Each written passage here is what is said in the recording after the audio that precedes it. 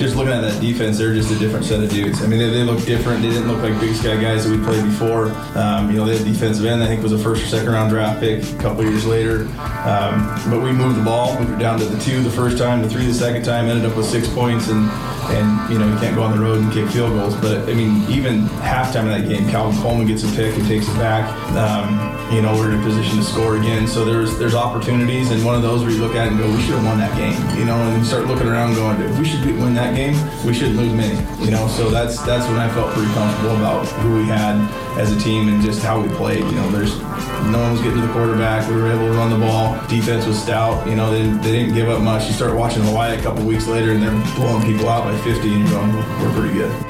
Well, welcome in to Grizz Greats, the 20th anniversary of the 2001 national champions. This is our third rendition of Grizz Greats. We started our Grizz Greats podcast series with Grizz Greats, the coaching tree, chronicling Judd Heathcote's awesome coaching tree at the University of Montana for the men's basketball program. Our second iteration of Grizz Greats, the 25th anniversary, the silver anniversary of the 1995 national champions, and now the third iteration, the 20th anniversary of the 2001 national champions. We get this series kicked off with a good buddy of mine and a guy that was a sophomore on that team, Dylan McFarland. He's an offensive lineman from Kalispell, played in the NFL after his career at Montana, but that was a special moment in time when Montana claimed the national championship. But Dylan, before we get into all the memories, let's start with the here and now. We're recording this the week after Montana slayed the Giant. Montana goes into Seattle. They knock off the Washington Huskies 13-7. Only the fifth win by an FCS team over a ranked FBS opponent. And Bobby Houck, he's won 99 games as the Grizz head coach, and he said that was his biggest win of his career. So I know you still follow Grizz football big time. So what were your thoughts after seeing the Montana go toe-to-toe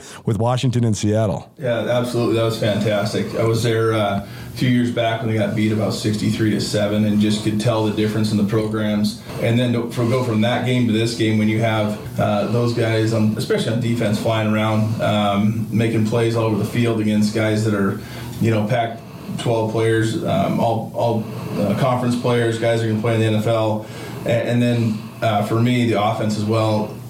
I obviously take special pride in the offensive line, and those guys held up great. I mean, no pressure on the quarterback, ran the ball decent, and scored when they had to. So that was an impressive effort all around, and just a huge win for Montana. I mean, the amount of outpouring you get from around the state, from other attorneys in the state sending me, and even out of state sending me congratulations by emails and text messages and everything that are come flying in. It was an exciting game, an exciting moment. So happy for those guys and looking forward to their opportunities this year. So we'll start with the here and now in terms of you personally. You mentioned you're an attorney here in Missoula. We're doing this in studio, so this is always fun because we get to catch up with guys from all over the country. I love doing the 95 one because you got some guys that are still in town, but also guys that are living all over the country, and in some cases all over the world. Some guys are living up in Canada. We had a couple guys that had just come back from Europe. But tell people what you're doing here in Missoula. Yeah, so live here in Missoula. Been here since I got done playing in Buffalo. I love Missoula. It's a great city, great community. The fishing's fine, so I never... That's right. I've been a lawyer for the last little over 10 years now. I'm at a firm called Knight & Castro McKay right now, and I do a lot of litigation work, which is basically I tell everyone fighting over insurance money, trying to get it. So it's been good. It's a competitive atmosphere for me. A lot of hard work, but a lot of rewarding outcomes, and it's good to help people and solve problems. So I've had a great career that way as well. Let's take it all the way back to the late 90s when you were growing up in the Flathead in Kalispell.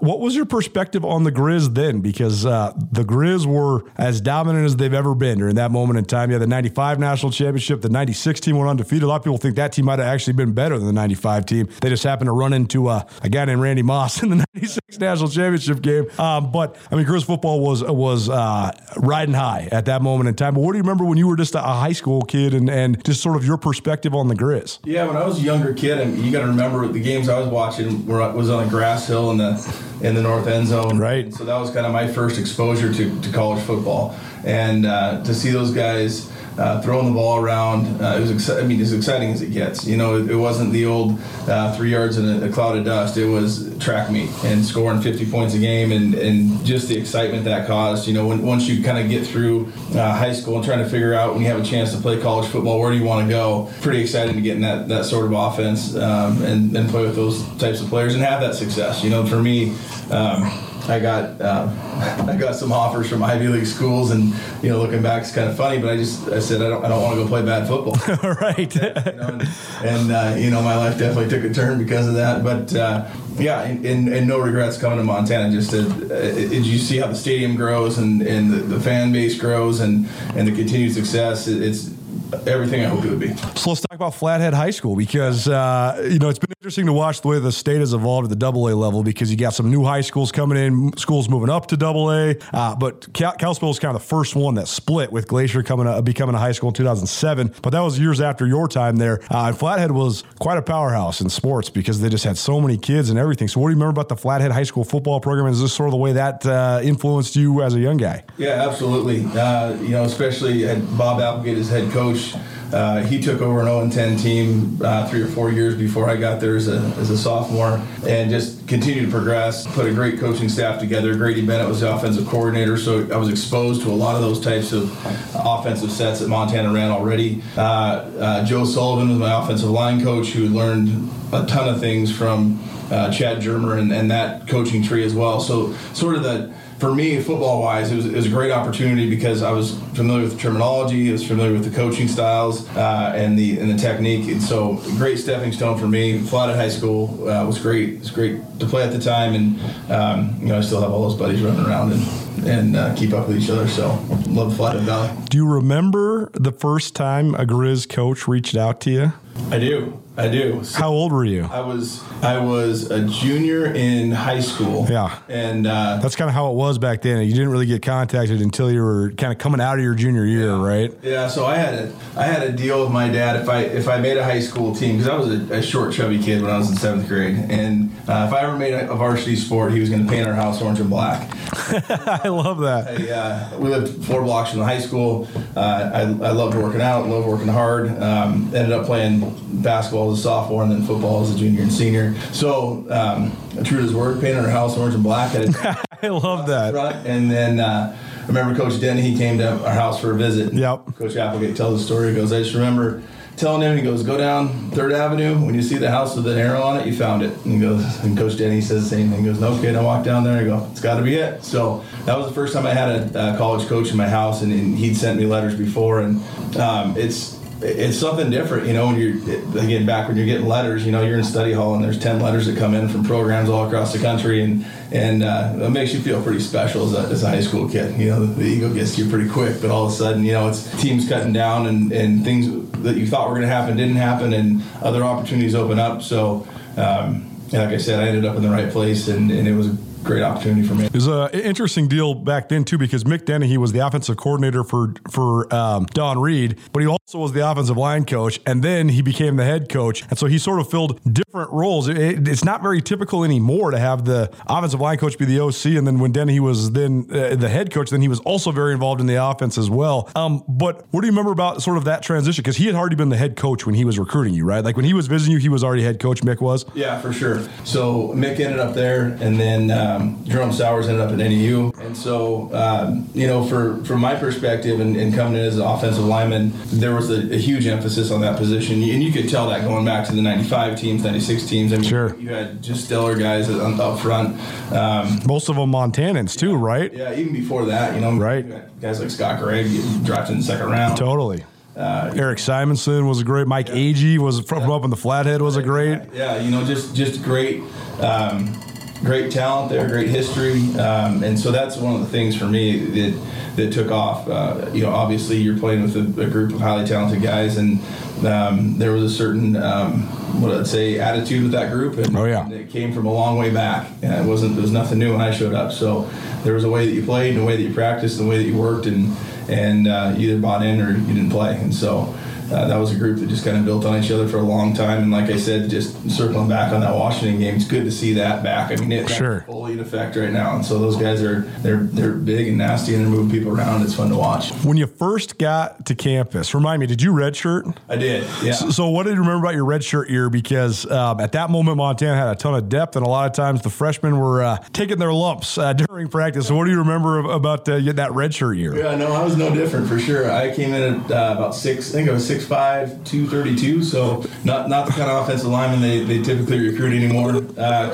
See, but I want to stop there on that for a second, though, because I think that is, and Bobby Houck is back to doing this. To me, guys are going to go to the FCS, or in your case, when you were playing Division I AA level, if they're already 300 pounds, they're probably going to have a severe deficiency somewhere, whether it's in foot speed, athleticism, waist bend, toughness. And I think that we've seen that. Like all these guys that were brought in for a moment in time here, the last 8 or 10 years at Montana, they were super big. That's not the way you do it. I think that the way that is the best way to do it is to recruit the long, skinny guy and then have him gain weight, right? I mean, you look at all those guys we just named. I mean, AG was a wrestler. Dave Kempert was a basketball player. I mean, Eric Simonson, these guys are all coming in 220 pounds. It seems like that's the easier way to say, yeah, exactly. Scott Curry, same deal. Seems like it's a lot easier to be athletic and be able to move and then get stronger and bigger than it is to try to get more athletic when you're already huge, right? Yeah, for sure. And that's one thing that I think a trait of that offensive line group for a decade or so, they're even longer, that they could all run. Smart guys get out and run, tough, and like I said, knew how to work. Those were kind of the things that coaching staffs liked. They liked Montana guys because, frankly, Montana guys knew how to work. And so they would build them up, and, there was no secret that I was going to redshirt. I actually came in thinking maybe I'd be a defensive end, and old Hack handed me number 72. He was dead pretty quick. But, so I knew I was going to redshirt. Coach Germer put me as a center because he was a center, and I think, he saw a lot of kind of me and him as far as being a more lean guy who needed to put weight on, but quick and fast and some of those things. And I just got killed. I mean, Kelly Bryant and Tyler Martin were the two defensive tackles. I remember Kelly Bryant just pushing me back into a fence. He's right. He's not even 5'11", 300 pounds, 225 till he was dead. Till he was dead, right? Yeah. It was over, just big, strong. And then I'd bounce around and have to play tight end. Andy Pedic would throw me around a little bit, and those guys on defense could hit. So we had a linebacking crew there and safeties that could come up and hit. So there's plenty. It was definitely checking you a little bit to see if you had the toughness to stick around and play. And there were some tough days. It's tough to grab your helmet when you're getting beat up. Yeah. Scout Team Player of the Year. There you go. Yeah. No, for sure. Well, let's talk about maybe the guys that were older than you, because a lot of times that's part of college football too. Not just the guys on the D-line that are sort of baptizing you with the way that they're being physical in practice, but also on your unit too. Probably somebody guys you looked up to, or somebody maybe took you under their wing. So who was sort of like the mentor? Yeah, for me, Lee Thorson out of Kalispell was for sure someone I knew a little bit. He was just, he was 4 years older than I was. He was established junior by the time I got here, and it's nice to have someone that's big and established and just a frankly nice guy to take you under your wing and say you're gonna be okay here. Matt Thusen is another guy. I'd say Matt was less of the soft love type of guy. He was, again, another smart guy who you just say quit your complaining, you'll be fine. But he took care of everybody, and I remember him specifically when we started playing as freshmen. I say we, Derek Decker, John Skinner, and I all started as freshmen, and he got Matt Thusen out there pulling us all together, saying you guys will be okay and calm down. It's just a first down kind of stuff, because we got pretty excited. But those two guys for sure are guys that I remember very well, taking me into their wing. Dallas Neal's another guy that grabbed us and pulled us along. So, that group of seniors was great as well. 2000 season, you get forced into action. Well, not forced, but I mean, there was an injury, right? Something happened that kind of let you get a spot in the rotation. Yeah, so Brian Pelk got hurt out in Eastern Washington. Right. Helena native Brian Pelk, yep. Yeah, a good buddy of mine, and he got dinged over in Eastern Washington. I just moved from center to tackle because center wasn't happening for me. I think everyone figured that out, and turned out it was a lot better out in space. And so, I got a chance to play against Eastern Washington. They had a great pass rusher at the time. I'm going to forget his name, but he was all conference, everything, all American defensive end, and so that's a pretty quick baptism there. I remember one of the first play I went the wrong direction because I was so excited, and then after that I just about got Drew Miller killed. So it did progress after that we didn't win the game. I think John Skinner played in that game as well at the right tackle position. So two freshman tackles getting the first action and getting a win. Coaching staff was happy, and we just kept building from there. A lot of confidence, and win after win from there. When Coach Dennehy first left and Joe Glenn first took over, what do you remember about the transition?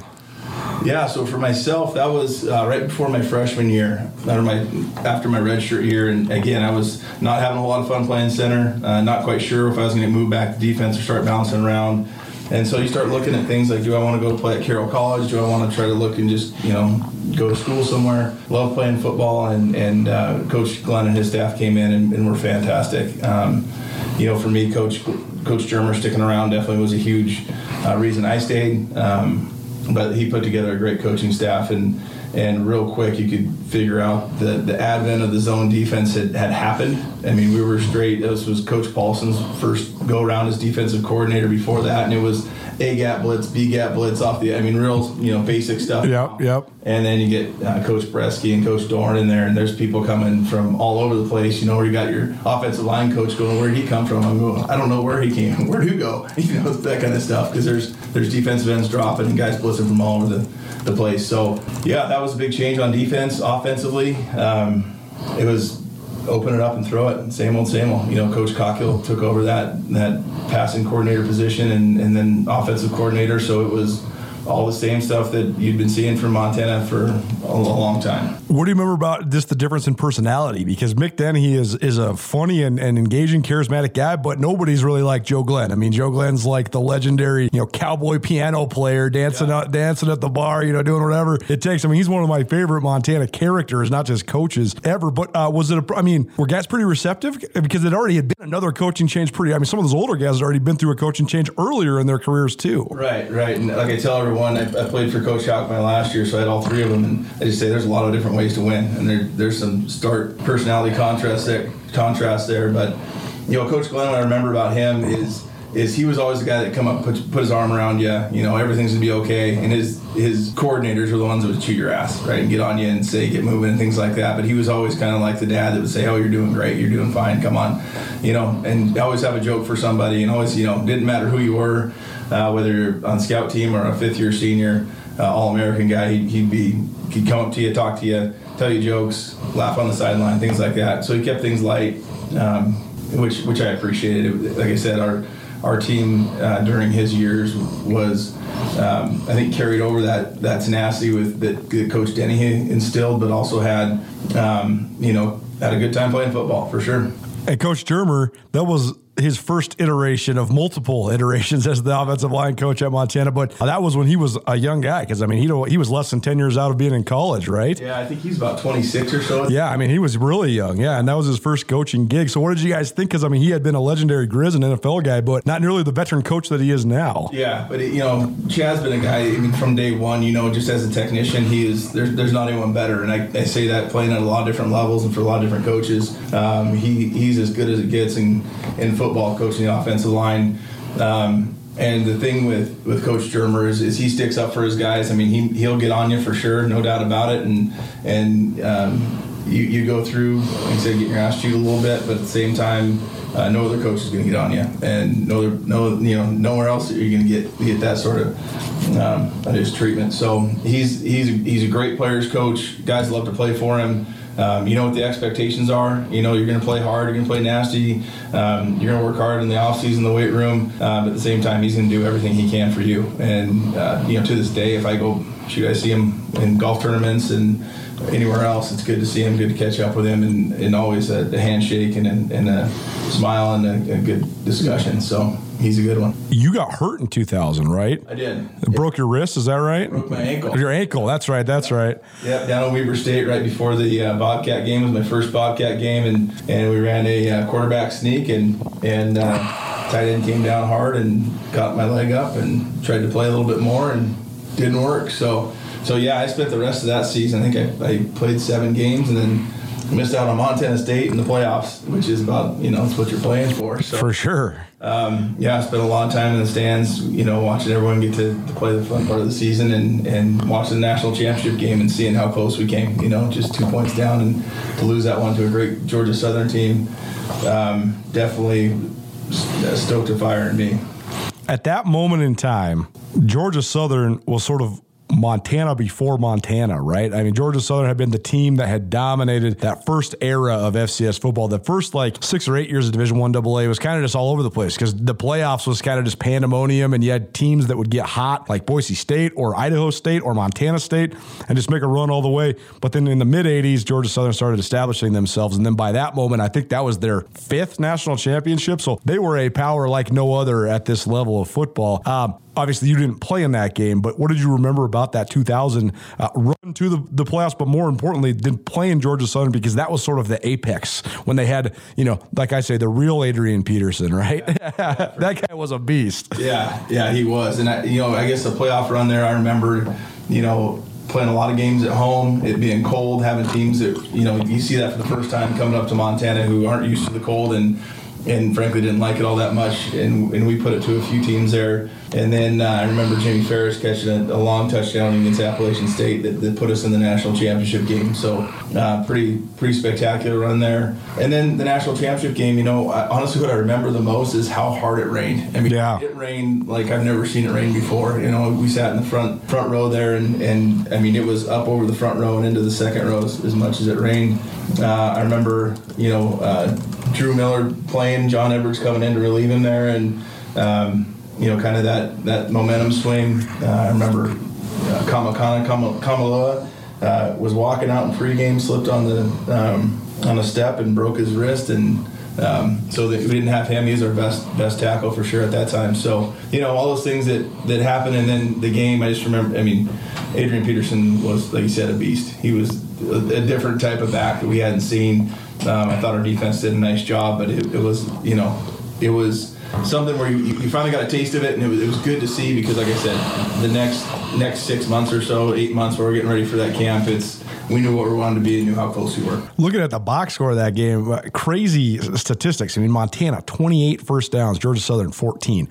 Montana, 88 plays ran, Georgia Southern, 59. But the difference was, of Georgia Southern's 390 yards, about 300 of them came on the ground, and Adrian Peterson had about 175 of those ones. So that was sort of contrasting styles, right? I mean, it's triple option versus spread it and throw it all over the place. Yeah, for sure. And I think that's one of the things we learned during that game is, you can throw the ball, that's great, but when it rained that hard, I mean, it was tough. Those guys on the ground, they're getting 3-4 yards of carry, and it's just first down, and then they break one. So, it's like I said, it was an interesting game. They jumped out on us. We came back, and one of those where you go, boy, if we had 5 more minutes, we won that game. Yep. Just couldn't get it done. Yep. So then let's talk about the offseason leading into 2001. Obviously, bummer to lose that national championship game in 2000. Sucks for the guys that careers ended at that moment, but a lot of times the big loss like that can be the motivating factor, right? Yeah. It can be the thing that drives you. And so what do you remember about that offseason and just sort of the collective mentality of your team? Yeah, I think it's just being so close,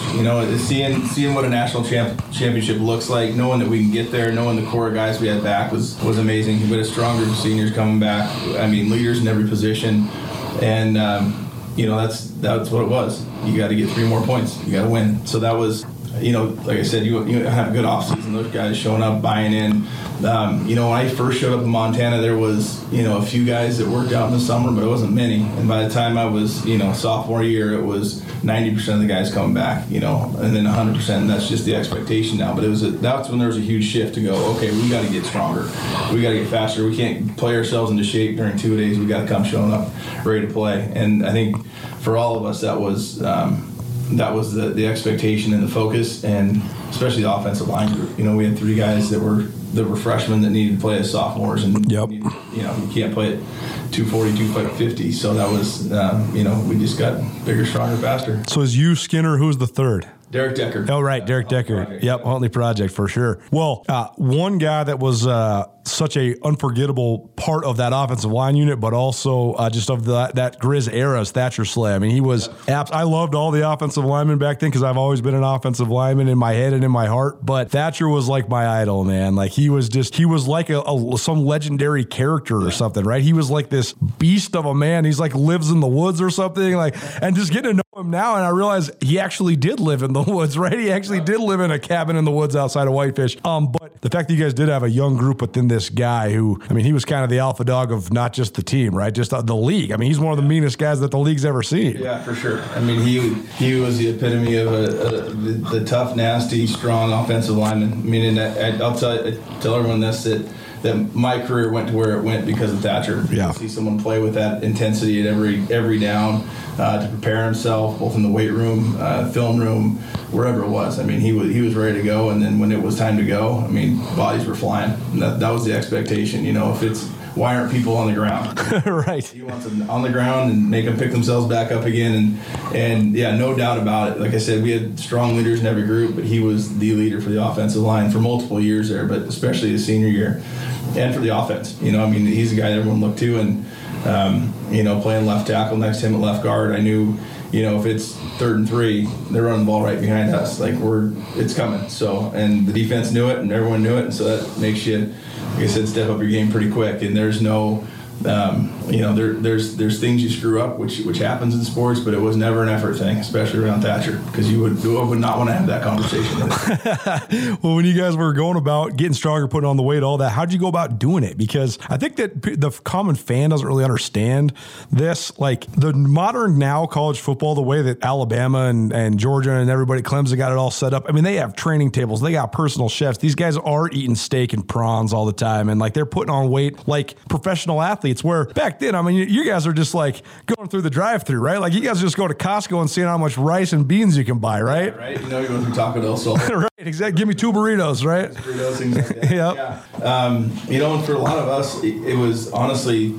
that summer I worked for Swank Construction. They're a group out of Kalispell, so Skinner and I did that. So we worked hard all day and then go lift weights at night, and you know, eating throughout the day, make sure we get our calories in. But it's a full-time gig, you know. Oh man, trying to put that weight on and trying to focus on it, it's a full-time deal. Well, especially when you're 6'6", 6'7", like you and Skinner are, right? For sure. And I'll tell you, it didn't hurt me being on crutches for about 6 months.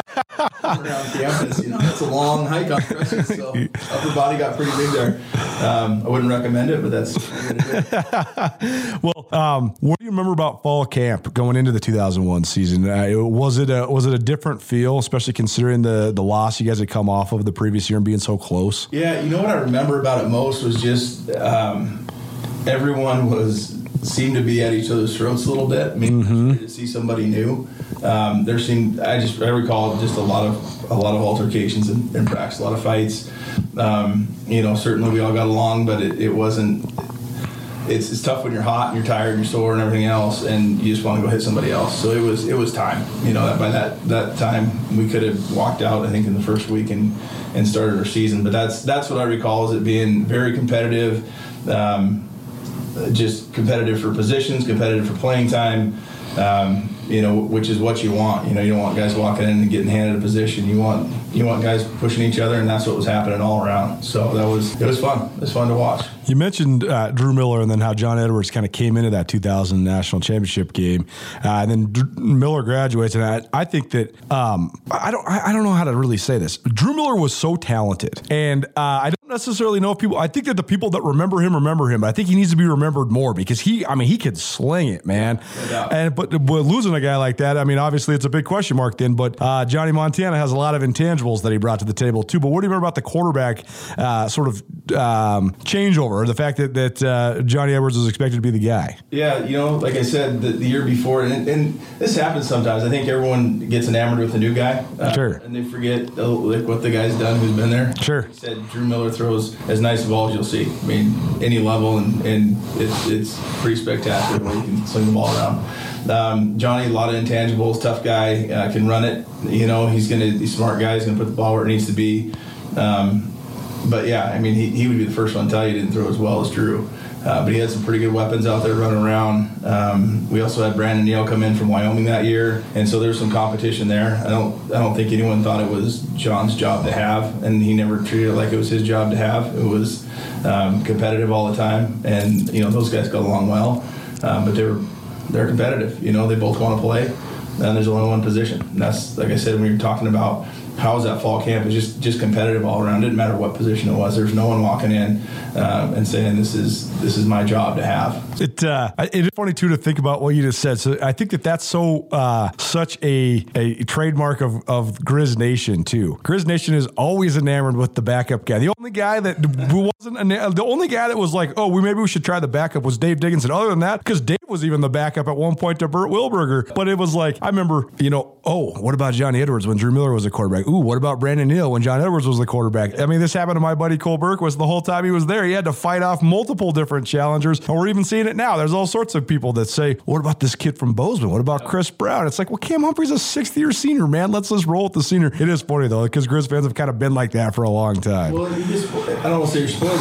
You get a chance at our level. You get some great drop-down players. For sure. Great transfers. I mean, that's what you want, right? You want guys that are getting pushed, and the guys that rise to the top are usually there for a reason. So, I think it just makes everyone better. But I do appreciate that. Yeah, whether it's running back or receiver, or I always say those coaches are there 7 days a week and they're watching every day.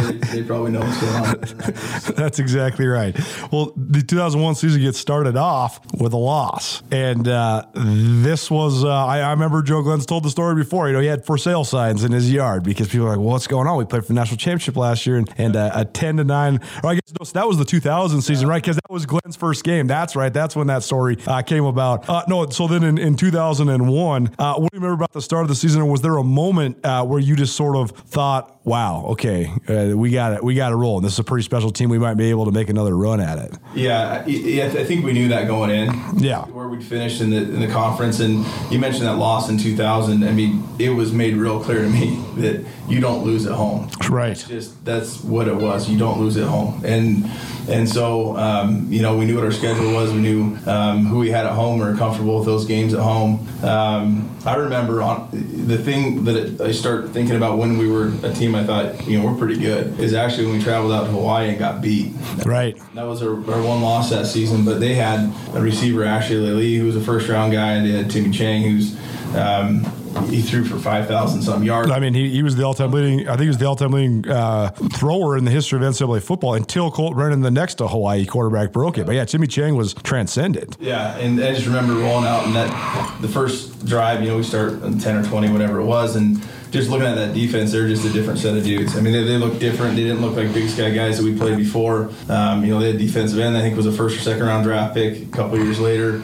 But we moved the ball, moved it down to the 2 the first time, the 3 the second time, ended up with 6 points, and you can't go on the road and kick field goals. But I mean, even halftime of that game, Calvin Coleman gets a pick and takes it back. We're in a position to score again. So there's opportunities, and one of those where you look at it and go, we should have won that game, and start looking around going, if we should win that game, we shouldn't lose many, So that's when I felt pretty comfortable about who we had as a team and just how we played. No one was getting to the quarterback. We were able to run the ball. Defense was stout. They didn't give up much. You start watching Hawaii a couple weeks later, and they're blowing people out by 50, and you're going, we're pretty good. At Blackfoot Communications, our mission is to connect people, businesses, and communities to their networks in Montana and beyond. Through Blackfoot sponsorships, local ambassadors, and public programs, we support initiatives such as the Emergency Broadband Benefit, fiber deployments, and community events. For information on our commitment to improving our communities with fast, reliable, and secure internet access, go to blackfootcommunications.com/news. Couple weeks later, then Eastern Washington comes to town. Yep. You guys go double overtime, and you gut it out against the Eagles. And then after that, then you started just hanging it on people. So, but do you remember much about that game? And was that sort of another sort of, because you gutted out the double overtime win, sort of a turning point in the year? Yeah, the Eastern game. I mean, I personally like to beat Eastern about more than anyone else. That's right. So, I mean, it's just it's a rivalry for us. It's a rivalry for me. I do remember that game. It was a hard-fought game. What I remember is I think it was double overtime or first overtime. Johansson catching the pass and going down the side there, caught it, got flipped over, called him down, and I'm right behind him, and I would never tell anyone this, but I think that was probably a fumble. Right. So we go on to win off to Molden, catch the big pass in the end zone, win that game, and then again, when you can win and take away lessons from a game like that, that's a lot. So I think from there we just rolled. There wasn't a whole lot after that where we had a lot of issues. Interesting dynamic in late October when you guys went to Northern Arizona, because I think that was either the first or second time that NAU had hosted Montana since Jerome Sowers had left. And Jerome was such a beloved coach when he was here. I mean, he was the D coordinator for that 95 team and a guy that everybody really liked. And it was so interesting because he had a lot of success at NAU, but he could never beat the Grizzlies, man.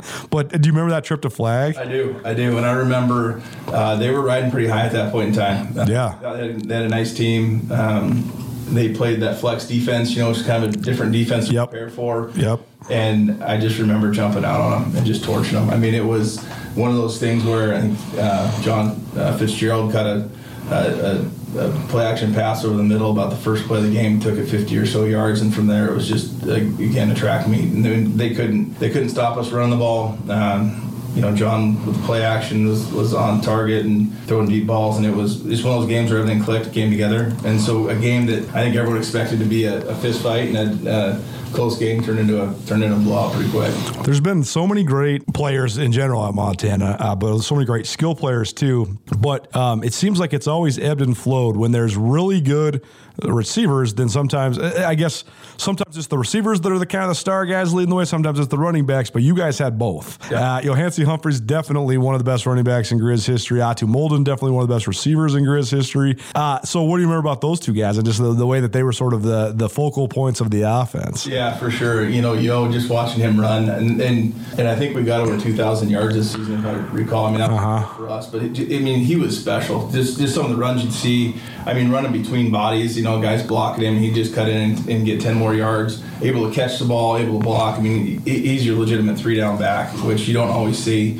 But he was dangerous whenever he had the ball in his hands, and a guy that was humble, always picking us up, always talking about the offensive line first, talking about his teammates first, and someone who's just so incredibly talented. I mean, just like I said, he's full package guy and treated everybody well, and same with Atu. I mean, always smile on his face.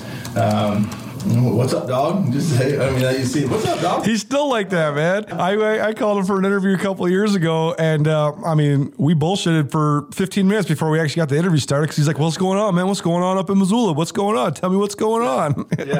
He just loves to play football. Yeah. Loves being around the team.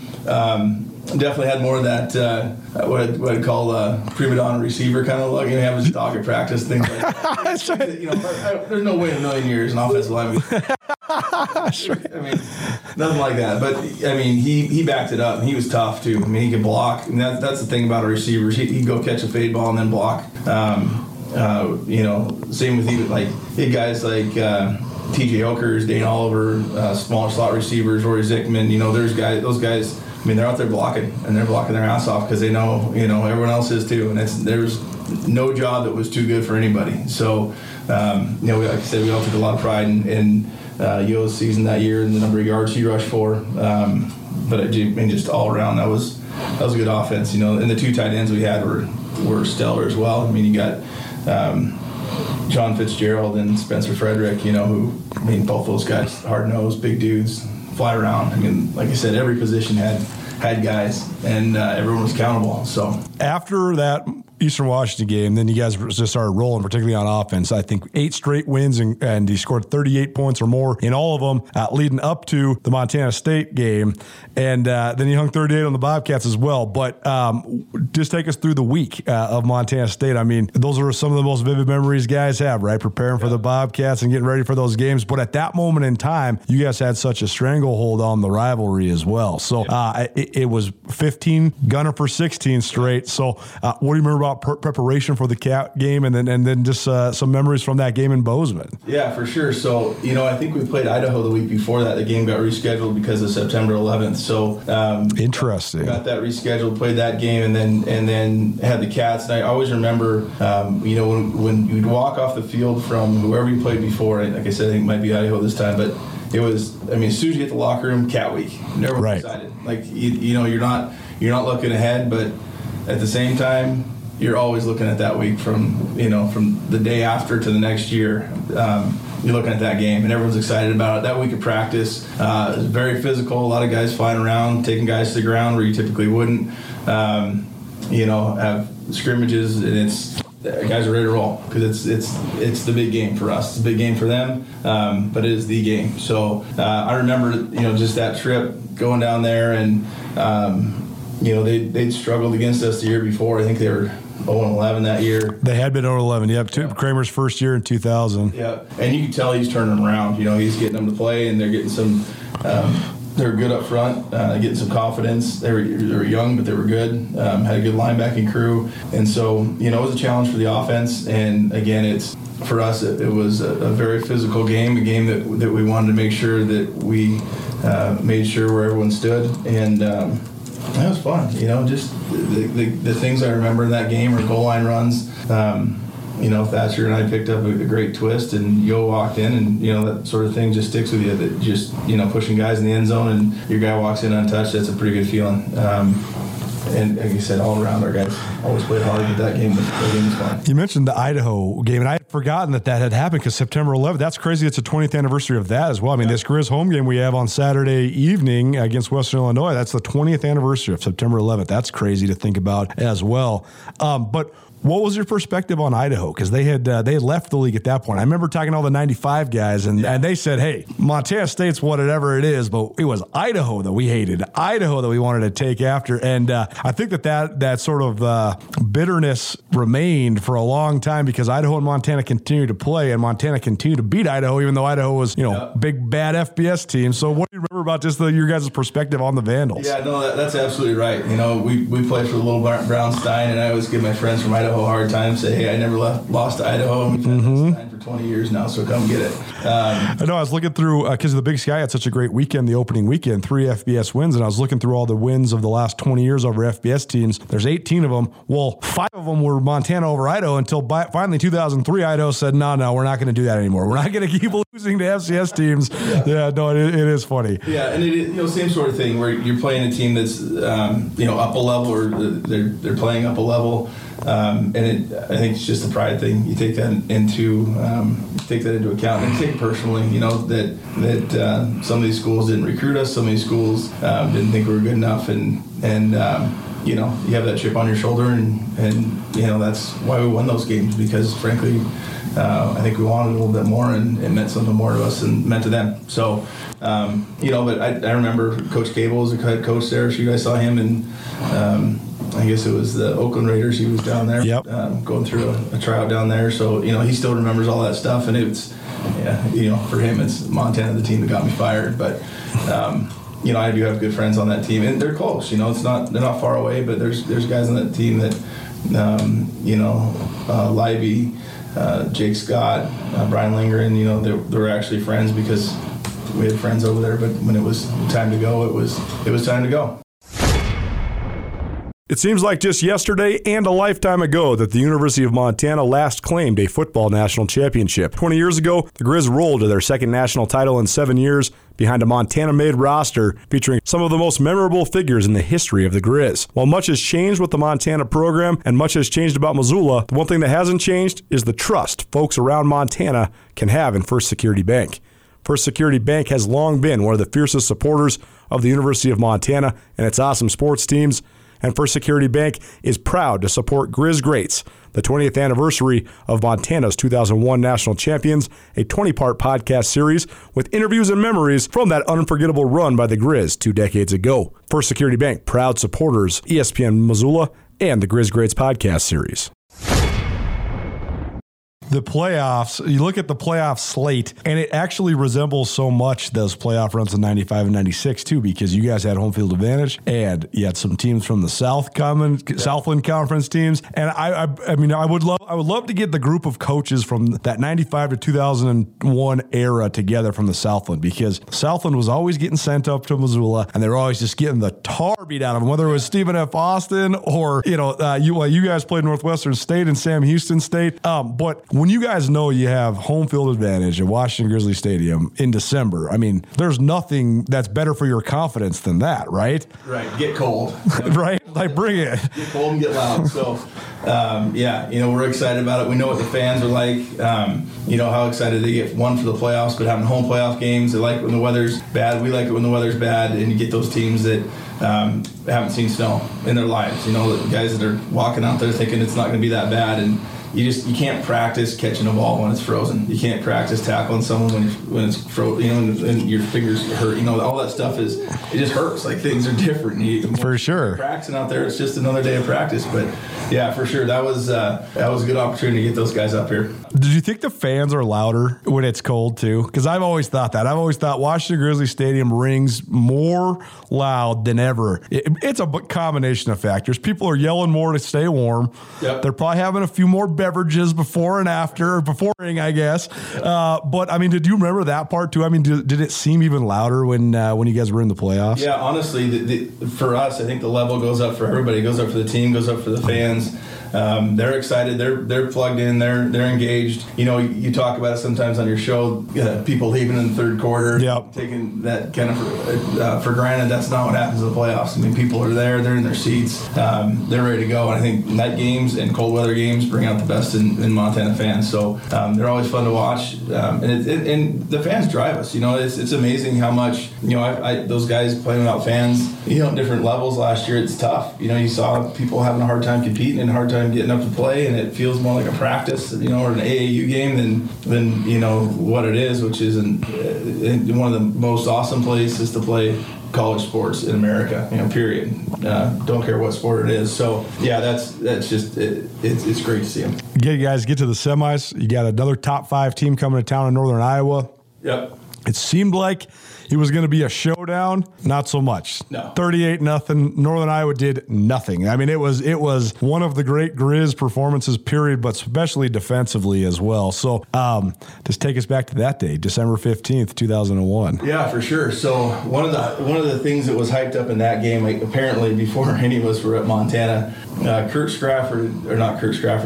going to be Scott Gregg had cut one of their defensive ends and hurt their knee. And this is long in playoffs. Years ago. Yeah, before I'm in high school. Yeah. And that's all bulletin board material for them. And they come out and they think they're going to hurt us. I think, I was just like, this is going to be interesting, because it was, guys going low and guys hitting late, and they had a couple guys ejected from the game. And you start putting on them. And I'll tell you what I remember the most is we had a tackle screen in that game, and I was going to get the ball. And it was run the play, I'm wide open, and Pelk snapped it over Edwards' head, and I was giving him a hard time, like, you were jealous, that's all that was. That's a touchdown for Dylan. It's 10-0, and I'm nervous, I'm like, oh man, this is a game, but I mean, after that, we just pour on, and they weren't there for the game. After a while, it was over, and you can tell those teams that are not fully engaged and fully into it. Like I said, a lot of penalties, a lot of frustration, guys yelling at each other, guys tired, guys cold. Like I said, when it gets cold and you're losing by 20 points, it's not a fun place to be, and everyone's yelling at you, and you got those fans behind your home bench, telling you what they think of you and your family and your girlfriend and everything else. You're looking for that bus pretty quick, and that's kind of how that game was for us. Then you head on back to Chattanooga, Tennessee, and you guys probably, I can imagine it was probably a collective team on a mission after having been there the year before and fallen to a team from the Southern Conference, and you had another one coming with Furman. But what did you think going into it? I mean, were you guys nervous? Were you confident? Were you excited? Another opportunity? What was the emotion behind getting back to the national championship game? I think it was confidence, and that it was an expectation for us. Yeah. I don't know. I mean, obviously you want to win that game, but we expected to be there again, and so this was the game for us that year. I mean, that we expected to be there. We expected to be playing someone. I think we thought maybe Georgia Southern again. Furman was great. Appalachian State was coming along, some of those schools, but we knew it was going to be, someone who's from the South and plays a lot of football and is going to be very comfortable in a big-time game, and that's what we got. But like I said, we were very confident. Everyone felt good. Bodies were healthy. And just being there the year before was a huge advantage for us to get a sense of what, how do you practice? Where do you dress out? What's the bus look like? What's the hotel look like? All those things, you knew it beforehand. So those little things that are sometimes get to be a pain or distraction weren't for us. That game was a lot of fun. Our defense played about as well as the defense would play. And, Furman had an awesome defense themselves. They had a linebacker who ran sideline to sideline, making tackles all over the place. It was a game. You guys had I believe, if I remember this correctly, a 99-yard drive for the lone touchdown for Montana in that game. Yep. And that was about midway through the second quarter, and then Chris Snyder hits a field goal. It's your 10-0. But in the second half, what were your thoughts? Just because, like you said, not a touchdown by Furman until very late in the fourth quarter. The defense basically pitched a shutout. They did, and it was clear early on. That we get in halftime, and the coaches, obviously want to keep scoring, but they're at a point where we just don't want to put our defense in a bad position. Sure. That team's not going 80 yards against our defense. They're not going 50 yards against our defense. So, that was kind of the mentality. It was, again, there was some weather there, and I think some conservative play calling, but a lot of it had to do with we want to stay on their side of the 50, and that's where we were. They were punting back to us, and we get it on the 40, and they'd get it on the 20 or the 10, and then punt it back to us. Kind of one of those games where it's it's like a baseball pitching duel. You got two great pitchers on the mound. You get 2 runs against a guy, and you go, okay, our guy's going to win. So just don't make any mistakes. And you said the 99-yard drive. That was one of the great drives. I think the greatest drive of my career, anyway. And I'm sure a lot of guys would say that. It was against a stout defense. And it was no big plays. It was just chipping away down the field. And you take up 7, 8, 9 minutes, and that's a long time for defense to be on the field, and a long time for offense to be sitting. 13-6, the final score. Montana gets its second national championship in 7 years, and reaffirms itself as absolutely among, if not the great programs in the country at that moment in time at the Division I AA level. What was it like on the way back? Were you do you remember the locker room? Do you remember what it was like celebrating with your team? Yeah, for sure. So the first thing I remember is, we're still in this game, and it's Furman scores on the last play of the game, and it's just this bomb they throw up, and guy comes down with it and runs, scores a touchdown. They don't even kick the extra point. But for us, we're kind of looking around like, is this real? Are we win this thing? We're going to be champions. And so we didn't even get to the point where we had the Gatorade bath figured out. Right. So Coach Glenn got a bunch of water showers and beer showers at night, after the game and everything like that, to the point where he was telling us to stop because he was tired of going and taking showers in the room. But it was great. Those Montana people can know how to throw a party. Did you guys stay in Chattanooga that night, or did you come back to Missoula? Because I know the 95 team, they got on charter and they came back. So then I think a couple establishments probably stayed open past bar time when they got back in 95. But so you guys stayed in Chattanooga. Yes, so you guys are hanging out in the hotel. It was great. We had a huge conference room. And probably a bunch of Grizz fans down there too. Grizz fans, a ton of family. All of us getting together. For the last time as that team. It was just fun, and just that feeling of, we did it. Everything we worked for, all the goals achieved, and you're kind of thinking, what next? But that's it's one of those things where you say, I'm a champion, you can't take that away from me, and just, like I said, that the trip home was fantastic. We got home and people were celebrating us for a while, and we were happy to join. So it was a great experience. And then the next couple years, successful, certainly, but tough to get back to that mountaintop. And then all of a sudden, here we are 20 years later, and Montana has not won a national championship since then. And I think if you would have told people back then that would be the case, that would have seemed crazy because Montana had it rolling so much. But the 95 national championship, a distinct moment in time, because that was sort of the moment when Montana announced themselves. Idaho had moved up. Boise State had moved up. Nevada had moved up. And Montana, all of a sudden now they are the power, the Western power. And it kept sustaining. But have you been able to put this into perspective? I mean, now that it's been 20 years, what is your perspective on that season? Because I think that people kind of started taking for granted Montana being in national championship games and winning national championships. And it's just, even if Montana was making it look easy, it's not that easy. Yeah. I mean, first 20 years seems like it went by fast. No.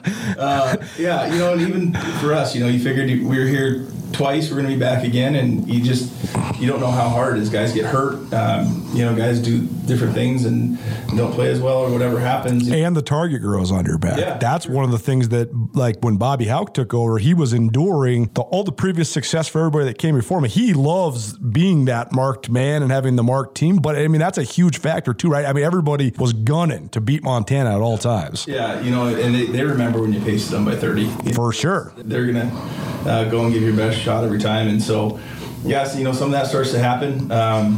And it's tough to stay on top. I mean, it's anyone that's been there, you look at any pro sports team, anything like that, I mean, it's fleeting. And it's just the way that it works out. There's coaches that move on, and if you're a successful program, your coaches are going to go somewhere and they're going to recruit great guys. And, for sure.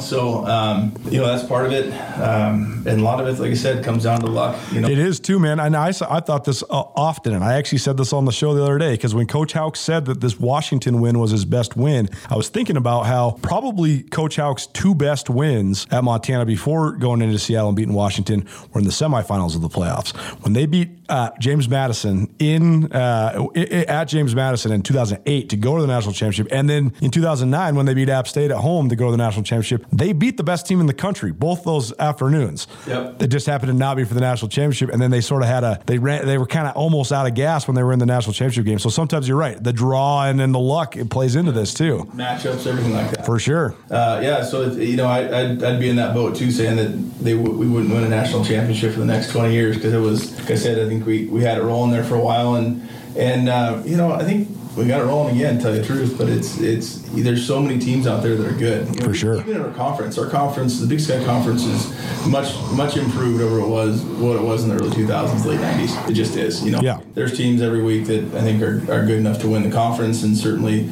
get into the playoffs, where we had one or two, and now it's 4 or 5, and those guys are we take Weber State, Montana State, Eastern Washington, NAU. I mean. And Sac State the last couple of years, yeah. Sac State comes out of nowhere, they're playing great, Yep. UC Davis comes along every now and again. Yep. So it's just there's just a lot of talent in the conference. It just makes it tougher to win, tougher to get out of the conference, and by the time you're out of it, you might be dinged up a little bit. What were the last 2 years of your career like, though, having already won a national championship and then chasing another one? Because you guys did have a lot of success, but it's probably interesting for you to know exactly what it takes and then not quite get there. Yeah, no, it's definitely frustrating, because you're not doing anything differently. I mean, you're doing all the right things. You're doing all the things you had before, but it's just, like I said, you hit our junior year, we had a bunch of guys hurt, which was tough, and then just, ran out of gas against a good McNeese team. And then senior year, we had quarterbacks that were hurt, Jeff Disney and Oaks were both out. Yep. Playing with freshman quarterbacks and running the option. Coach Sampson now is that he's running right. Idaho. I mean, that's where we're at. We had great offensive line. We didn't have anyone to sling the ball, and you can only fool people so long, and that's kind of where we got held up. But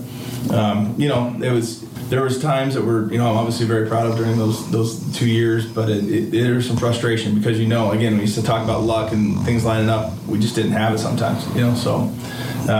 But yeah, all in all, like I said, great experience coming from Flathead High School, win a national championship and play for the Grizz and everything else. Well, we'll get you out of here on this then. I mean, what influence has it had on your life? Because I think that learning how to win and learning how to overcome adversity as a young man, it sets the stage for success. And I think that's why so many guys that have played college football, especially in the state of Montana, go on to have great success in their lives no matter what they pursue. But for you, how did it influence your life? Yeah, I think, the work ethic part of it's probably the biggest thing. Yeah. The working hard and having it pay off and seeing how it pays off. Mm-hmm. Seeing guys that maybe didn't work so hard that weren't able to play or couldn't continue playing. Those are lessons you learn and that carry over. Dealing with adversity, there's adversity happens in everyone's life, and you just got to figure out how to be mentally tough and get through it. And so those are things I definitely took away. Love the competitiveness of it, and then obviously the relationships and the friendships. It's good to have good friends, and it's like family-wise, my best friends are ex-Grizzly players, so that's, or guys that went to school with me at that time, or fans, it's a lot of connections, a lot of opportunities, and it's been a great experience for me. Well, Dylan, this is a distinct pleasure. Happy to have you in here, man. I love hearing all the stories. This was awesome, and so thanks so much for being our debut episode, Grizz Greats, the 20th anniversary of the 2001 National Champions.